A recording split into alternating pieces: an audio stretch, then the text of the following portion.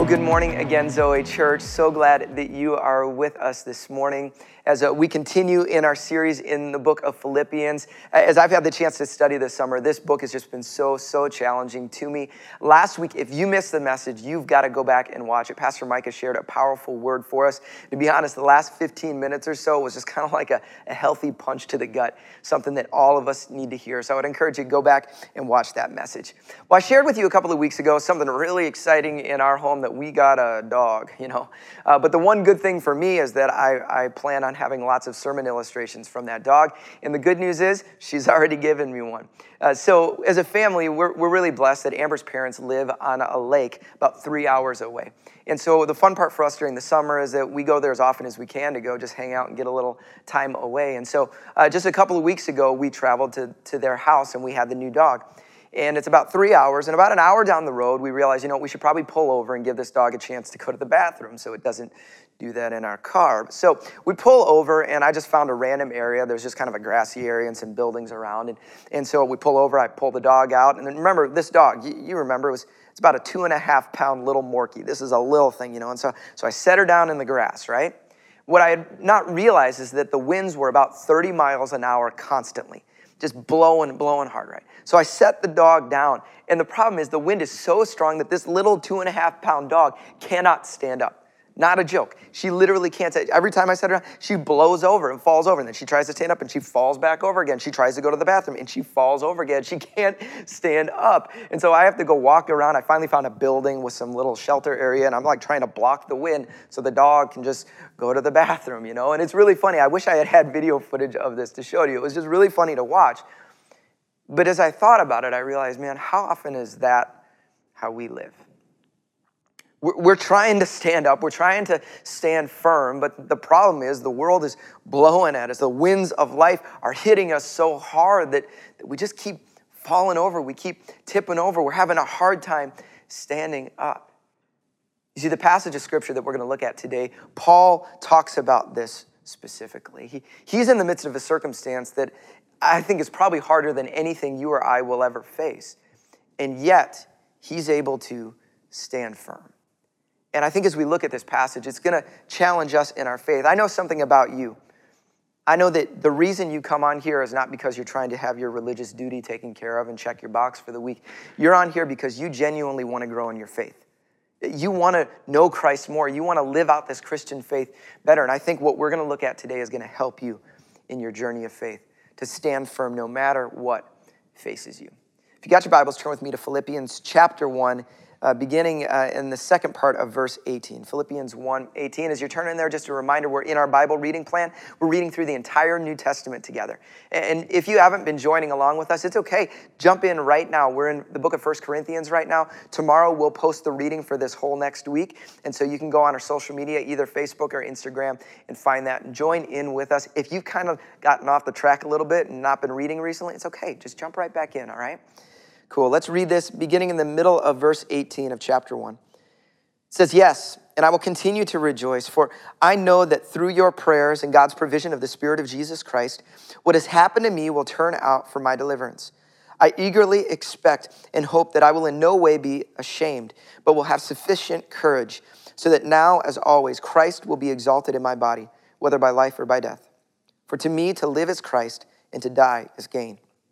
If I am to go on living in the body, this will mean fruitful labor for me. Yet what shall I choose? I do not know. I am torn between the two. I desire to depart and be with Christ, which is better by far. But it is more necessary for you that I remain in the body. Convinced of this, I know that I will remain, and I will continue with all of you for your progress and joy in the faith, so that through my being with you again, your boasting in Christ Jesus will abound on account of me." Let's pray together. Father, we thank you for an opportunity to hear from your word, and I pray in these moments that we will listen, we will hear, and our lives will be transformed. We pray that in your name. Amen. Amen. Well, if you've been in our series in Philippians, you realize, well, we just jumped back because we were already in chapter 2, and now we're back to chapter 1. Well, this was a message that we kind of had to skip over a few weeks back, but I wanted to come back and talk about this. So before we get into this, I want to remind us of the context. Remember, context is so important, the context of this book and this specific passage. And so the book of Philippians is written by the apostle Paul. Who was Paul? We know this. Paul was a guy who was trying to kill all the Christians. He was trying to end this thing called Christianity. He had no desire to follow Christ, but he came face to face with a resurrected Jesus.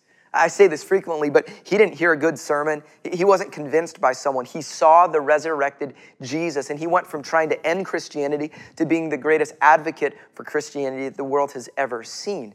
And so Paul then begins to go around and plant churches, which are small groups of believers all around. And he goes to the city of Philippi, and he begins a group of believers. He leads some people to Christ, and then begins to form this church that starts to grow. And he's pouring his life into these people, has a deep relationship with them, helping them learn who Christ is and how to live their life of faith. And he moves on and he continues with other churches, but he continues this relationship with this church. And Paul is writing this letter from the city of Rome, but not just any circumstance. He's actually under house arrest in Rome, awaiting trial before the emperor.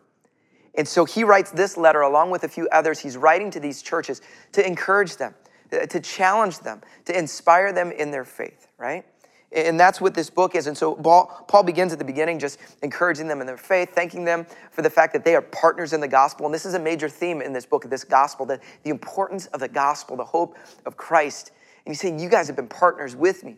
And then we get to verse number 12, and Paul begins to talk about the fact that, like, while he's in prison, while he's under house arrest, the gospel is actually going forth. More people are sharing the gospel. Now, some of these people are doing it for good reasons. Other people are doing it just to spite Paul. But at the end, we get to the beginning of verse 18, and it says this, but what does it matter, right? None of this matters. I rejoice. Why? Because at least the gospel is going forth. The gospel is being shared, and that's what is most important to Paul. Then we get to the passage we just read. And it begins by saying, yes, and I will continue to rejoice. He is rejoicing here. And so what we're going to do is we're going to read through this passage and talk through this, and then I've got 2 questions for you and a big so what. He says this, for I know that through your prayers, you guys, you Philippians, you've been praying for me, through your prayers and God's provision of the Spirit of Jesus Christ. I want to stop here and say this, that we are a Spirit-filled church. We believe in the power of the Holy Spirit, that the Spirit wants to infill us and continue to fill us. And see, that's what Scripture says. So often we think about, I was filled with the Holy Spirit years ago, you know. But that's not what mostly, when Scripture talks about that, Scripture's saying to be filled and continue to be filled. This is an ongoing thing. And Paul is saying that there is a provision of the Spirit for me right now. And for every one of us, no matter what you're facing in life, no matter what you got going today, what you got going on tomorrow, listen, there's a provision of the Spirit for you. Every morning we need to wake up and say, Holy Spirit, I need you today. I don't need yesterday's provision. I need today's. What will you have for me today? Would you fill me fresh and anew with the power of your Holy Spirit? Paul's saying this, that there's a provision of the Spirit of Christ. That what has happened to me will turn out for my deliverance. He's talking about this deliverance that's available to him, but what you're going to need to understand is that his understanding of deliverance isn't the same for us. Like, I would think, I'm going to be delivered. Everything's going to go great. I'm not going to have any problems, right? But that's not what he's thinking here. You'll understand in a moment. Get to verse number 20. It says this, I eagerly expect and hope that I will in no way be ashamed. Ashamed of what? Ashamed of sharing this gospel, right? That's his passion, that the gospel would go forth. And he's like, listen, I'm going to go stand before the emperor. And I'm confident that I'm not going to be ashamed at all. I'm going to proclaim the truth. He's already been able to do that. He said this a few verses earlier, that he's been working and been around all of the temple guard who was guarding him. And he said, listen, all of them they know why I'm here. They've heard the hope that I have in Christ, right? And he's saying, listen, I'm going to get to go before the emperor. And who knows, maybe this is why I'm in chains. For no other reason but that I get to stand before the most powerful man in the most powerful nation, Rome, in the entire world, right? And I get to proclaim the hope of God. And I'm confident because of the Spirit in me, because of your prayers, that I'm not going to be ashamed. I'm going to confidently share this hope. But we'll have sufficient courage so that now, as always, Christ will be exalted in my body. He said, I'm not going to be ashamed. I'm confident that Christ will be exalted in me. What do we see? We see that for Paul, the most important thing for him is that Christ is exalted, that Christ is honored, that he glorifies Christ. That's what his deep passion is. It isn't what's good for me. It's how is Christ going to be honored through what takes place. But it goes even further than that, because he says that Christ would be exalted in my body, whether by life or by death. Something I've noticed during this whole COVID-19 experience is that a lot of people's fear of death has started to surface. And we all know people in life that don't really want to die, that maybe have a fear of death. But I think most of us don't really want to talk about death, right? I know for Amber and I, when we were doing the life insurance policies a couple of years ago, we'd have to talk about it. And there was all these conversations I had to have with her. And Amber was just like, I don't want to talk about it. I don't want to talk about you dying, you know. The fact is, she doesn't want me to die because I'm that awesome, right? She just doesn't want to live without. I don't think it's that at all. But this is how we are. We don't really want to talk about death. We don't want to think about that. But Paul is more than just saying we don't want to talk about it. We don't want to think about it. He's saying, listen, I'm willing to accept it, right? Why? Because my greatest desire is that Christ is glorified. Whether I live, whether I die, it doesn't matter to me. He's not saying I want to die. He's just saying there's something more important, that Christ would be glorified in me. Do you see that kind of attitude? That's crazy, right? You go on to verse number 22. It says this: if I am to go on living in the body, this will mean fruitful labor for me. Now, this is one of my most passionate points is listen, every single one of us, there is something for us. I've shared this before. One of my former pastors used to say, if you're breathing, there's a reason. If you're breathing, if there is breath in your lungs, there is a purpose. There is fruitful labor for you. I don't care if you're young. Don't say, I'm too young. Nobody really cares. You can't. I'll say, I'm too old. Oh, I'm old. I've already done that. Let's let the young people do that. Listen, if you are alive, if there is breath in your lungs, there is something for you. If you're not dead, you're not done, okay? If you're not dead, you're not done. There is something for you. Every one of you, I don't care. You might say, well, I don't have any influence. Nobody really listens to me. I don't have all these platforms that other people have. I don't care. If you are alive, there is something that God has for you. There is purpose behind your life. If you begin to think, oh man, there is no purpose for me, you need to take that for what it is. It is a lie from the pit of hell. There is something for you. There is fruitful labor for you. Have an open heart. Be led by his Spirit, because he has something for you. He goes on, though. He says, yet what shall I choose? I do not know. I'm torn between the two. I desire to depart and be with Christ, which is better by far. What's he saying? There's two options here. One of those is I could die. Like, this could be the end of my life, which is actually really good because I get to be with Christ. Remember, my greatest purpose and desire is to glorify Christ. If I die, I get to be with Christ, the beautiful, amazing, holy, righteous, loving Christ, right? He said, but it is more necessary for you that I remain in the body. He's saying, I could stay here. And I love this statement because it embodies everything that Paul talks throughout this book. Remember we talk about this idea of loving one another and caring for the other. And we said, loving another person is allowing someone else's concerns to outrank your own. And Paul isn't saying, listen, if I die, I get to be with Christ. If I live, I get to live my life for myself. No, if I live, I get to serve you. I get to help you. I get to pour my life out for you. It's a powerful message, right? And then I want to end this. This isn't the core, but this is a really interesting side note. In verse 25, he said, convinced of this. Not that I know, not that the Lord has spoken to me, but I've been convinced of this. This is what I think is going to happen. I know that I will remain, and I will continue with all of you for your progress.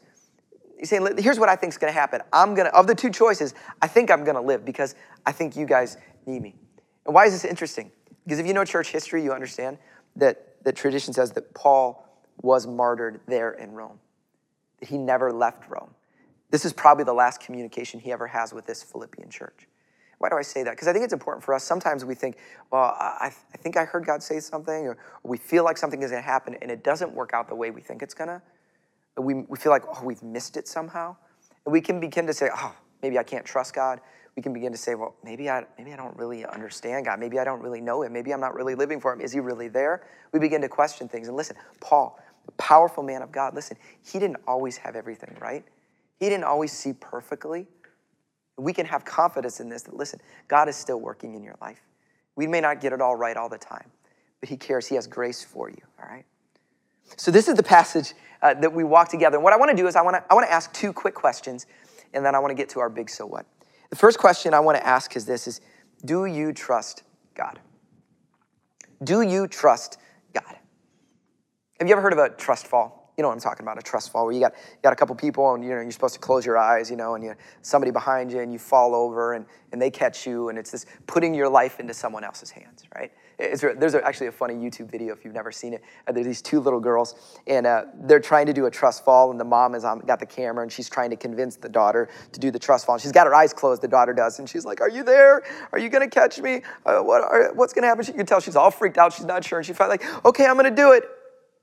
And she falls forward, and the sister's behind her, so she falls and smacks on her face. It's a hilarious video, okay? But that's what a trust fall is. It means that we're there and we're trusting someone else with our lives. But I think you have to ask two questions. The first question you ask before you do a trust fall is, do you trust their power? Do you trust their power? Do you trust that they can actually catch you? They have the ability to catch you. Like, I'm not doing a trust fall with my daughter, Deella. She's not strong enough. She can't catch me, right? Like, that's the first question. But the second question is this: do you trust their character? Will they actually catch you, right? And that's possibly even more important. It doesn't matter if they can, will they, right? See, this is what a trust fall is. You're literally putting your life in someone else's hands. In fact, what you are doing more than just simply trusting them, you are entrusting your life to them. See, this is what it means to trust God. Do you trust him? See, for a lot of us, we trust God to do what we want. We trust God to do things the way we want them to be done, right? That's how we trust God. And when he doesn't do the way we want, then we say, well, I don't know if I can trust God because he doesn't always do things that I like. Well, that's not what it means to trust God. What it means to trust God is to entrust yourself to him. What is Paul saying here? Listen, whether by life or by death, whatever happens, I'm his. I've given myself completely to him. You see, that's why in a circumstance like he's in, he can actually stand firm, because his hope in God is not that God is going to do what he wants. His hope is simply in God. It is in the nature and the character of who God is, in this gracious, loving, holy, righteous God, this just God. I'm going to entrust myself to him. And no matter what takes place, I can be confident. I can stand firm. Do you trust God like that? Think about it. Do you? Second question I want to ask is this: who are you really living for? Who are you really living for? If we're all honest, let's be real. Most of the time we live for ourselves. Most of the time we are what's most important. We care about ourselves, we think about ourselves, we do what's best for us. That's just how we operate. We're programmed. We live in a world that says, hey, that's how you should live. You should make it all about you. In fact, if you're not getting things your way, you should leave whoever you're married to. You should leave the circumstance, leave the job, leave whatever it is. Make it about you, right? That's what the world tells you. And that's how we live. A lot of times we live, okay, it's all about us. And then maybe I'll care about some others, that close circle that I have around me. I'll care about those people. And if there's space left in my life, I'll do some things for God. I'll make room for him. But you see, that's not what the gospel is. That's not what it means to follow Christ. To follow Christ means you take that and you flip it on its head. And first and foremost, you say, Christ, I live for you. It's not about me. It's about you. That's what Paul said. Listen, my desire is to glorify Christ. That's more important than whether I live, whether I die, whether I, get to do this, I get to do, none of those things matter. No. Am I going to glorify Christ? That's what's most important. And then after that, he says, then the next thing is not, well, now it's about me, it's about Christ. Then it's about, no, it's about Christ. Then it's about, how can I serve others? How can I care for others? How can I pour my life out for the sake of others? And I fit in somewhere after all of that. See, that's what it means to follow Christ. So I ask you the question again, who are you really living for? Who are you really, is that, if people watched you live, if people watched you go about your life, who would they say you're really living for? What's most important? Who is most important? See, that's what it means to follow Christ. To make him Lord means that you die to yourself. It's not about you anymore. He is who is most important. That's what it means to follow. So I want to get to our big so what here this morning, because we asked the question, how is it we're supposed to stand firm when the waves of this life, when the winds of this life are swirling around us, trying to knock us over? How is it we're supposed to actually stand firm, right? Here's the big so what. We can only stand firm when we're firmly planted. We can only stand firm when we're firmly planted. What do I mean? You think about my little dog, Millie, right? A little 2.5 pounds, she doesn't weigh anything, right? And when the winds are blowing, it's just knocking her over. Why? Because there's nothing to help her stand firm. There's nothing grabbing hold of anything. She's just tipping over, right? But then you think about bushes, trees. They're big and tall, catch these big winds, right? And the wind's blowing through them and grabbing it. You think these trees should be knocked over. They should be torn over. But so often they aren't. Why? Because their roots are deep. They are firmly planted in the ground. Oh, you see the tree up here, but there is a massive amount underneath up here. Deeply, firmly planted. That when the winds come against them, they don't have to worry about shifting with the winds because they are rooted in something so much deeper. And see, this is what we see in Paul. Paul is firmly planted. He is rooted deep in Christ. His hope, his joy isn't in anything else. It isn't in things that can change, because the problem is when we put our hope in things that can change, in circumstances, in relationships, in jobs, in finances, in the world, in political parties, when we put our hope in those things, well, that's what we're firmly planted on. We're going to get knocked over. Because those things can change. But if we are firmly planted on something that never changes, that's the only hope we have. I want to look at the most important verse in this entire passage, verse number 21. I jumped right over it. This is one of those verses you need to hold on to. Paul says this, "For to me, to live is Christ, and to die is gain." To live is Christ. What does that mean? The most important thing is Christ. My life is for Christ. He is my everything. He is my source. He is my foundation. He's the one I pursue. He is the relationship I desire. He is what is the one thing that I want in this world more than anything else. My life is about Christ, the beautiful, wonderful Savior, the Lord of all, Christ. To live is Christ. See, when that becomes our foundation, when that is what we are rooted in, nothing can change that. Nothing can shake that. This is why Paul could stand so firm, because he wasn't rooted in circumstances and convenience. He's rooted in Christ. To know Christ. That's what it says in chapter 3. I want to know Christ and the power of the resurrection. I want to know him. That's what I want to know more than anything else. For me, to live is Christ. To die is gain. You might say, well, do you have a death wish for yourself? No.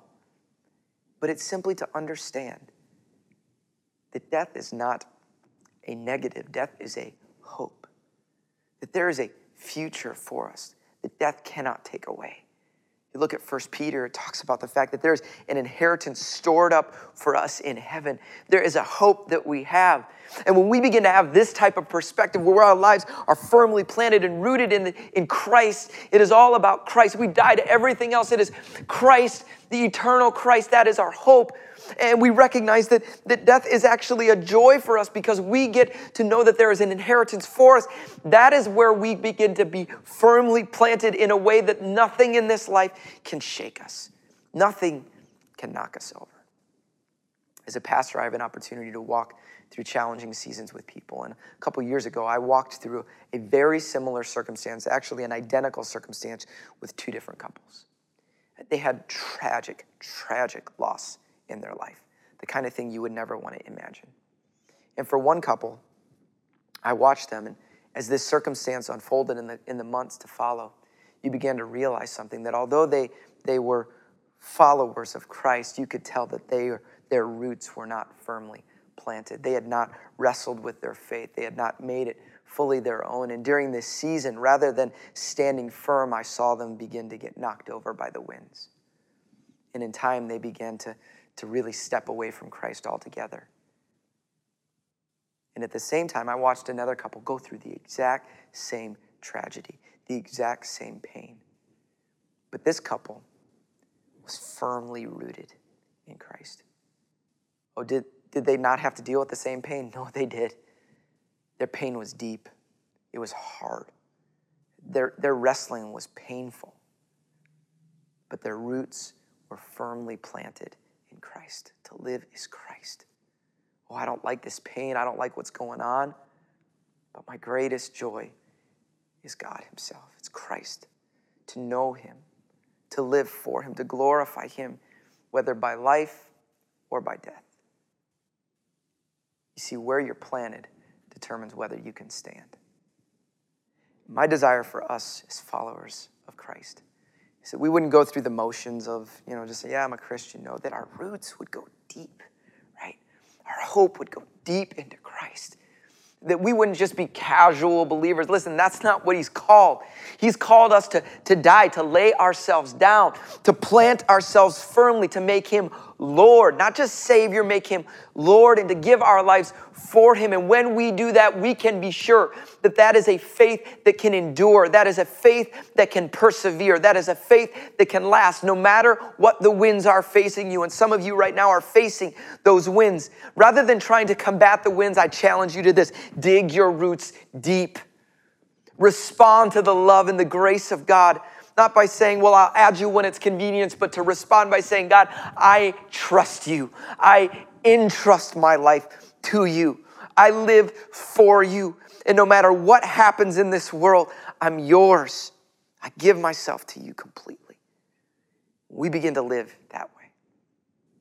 That's a faith that endures. I want to pray for you because every single one of us have challenges in life that we face. My prayer is that we wouldn't wait till the challenges come. Instead, we would take the step right now to dig deep so that when the winds come, we're ready for it. Can we pray together? Father, we thank you so much that all this is our response to you. God, first and foremost, it says you loved us. While we were sinners, you loved us. You cared for us. And you desire to invite us into your kingdom. And we thank you for that promise and that hope. And Lord God, we want to in turn give ourselves to you, to entrust ourselves to you. And I pray for every single person that's watching right now who maybe has been hit by the winds. God, I pray that you would remind them of the hope that they have in you. And God, that you would help reveal yourself to them in a deeper way. Reveal your goodness and your character to them, Father, that they can entrust themselves to you. And God, that the result is that they would have roots that are so deep, a foundation that is so firm that no wind could knock them over. God, I pray that you would help us that way, Lord. And God, I pray for anyone who has never given their lives to Christ. God, I pray that you would just challenge them right now. Draw them to yourself in a deep and a fresh way. God, may they turn their hearts toward you today. We pray that in the precious name of Jesus. Amen. Amen. Well, I've got a challenge for all of you that we'll get to in a second here, but I want to encourage any of you, if you really want to explore what does faith look like? What does it mean to follow Christ? I want to challenge you just to email me at faith@zchurch.org, faith@zchurch.org, and I'll have an opportunity to connect with you that way and encourage you in this journey of faith. But I want to give a challenge to all of you. It's actually something that we've been working on the last several weeks. I challenge you together. We are going to memorize Philippians chapter 2, verses 5 through 11. Philippians 2, 5 through 11. And so a couple of weeks ago, I encouraged you to memorize verses 5 and 6.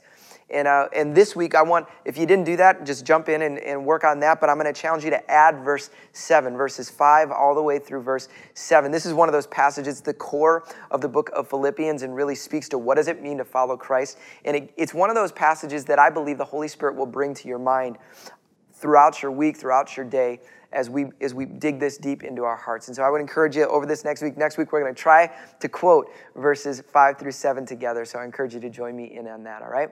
Well, we want to close our time together with one more opportunity to worship together. So would you sing with us?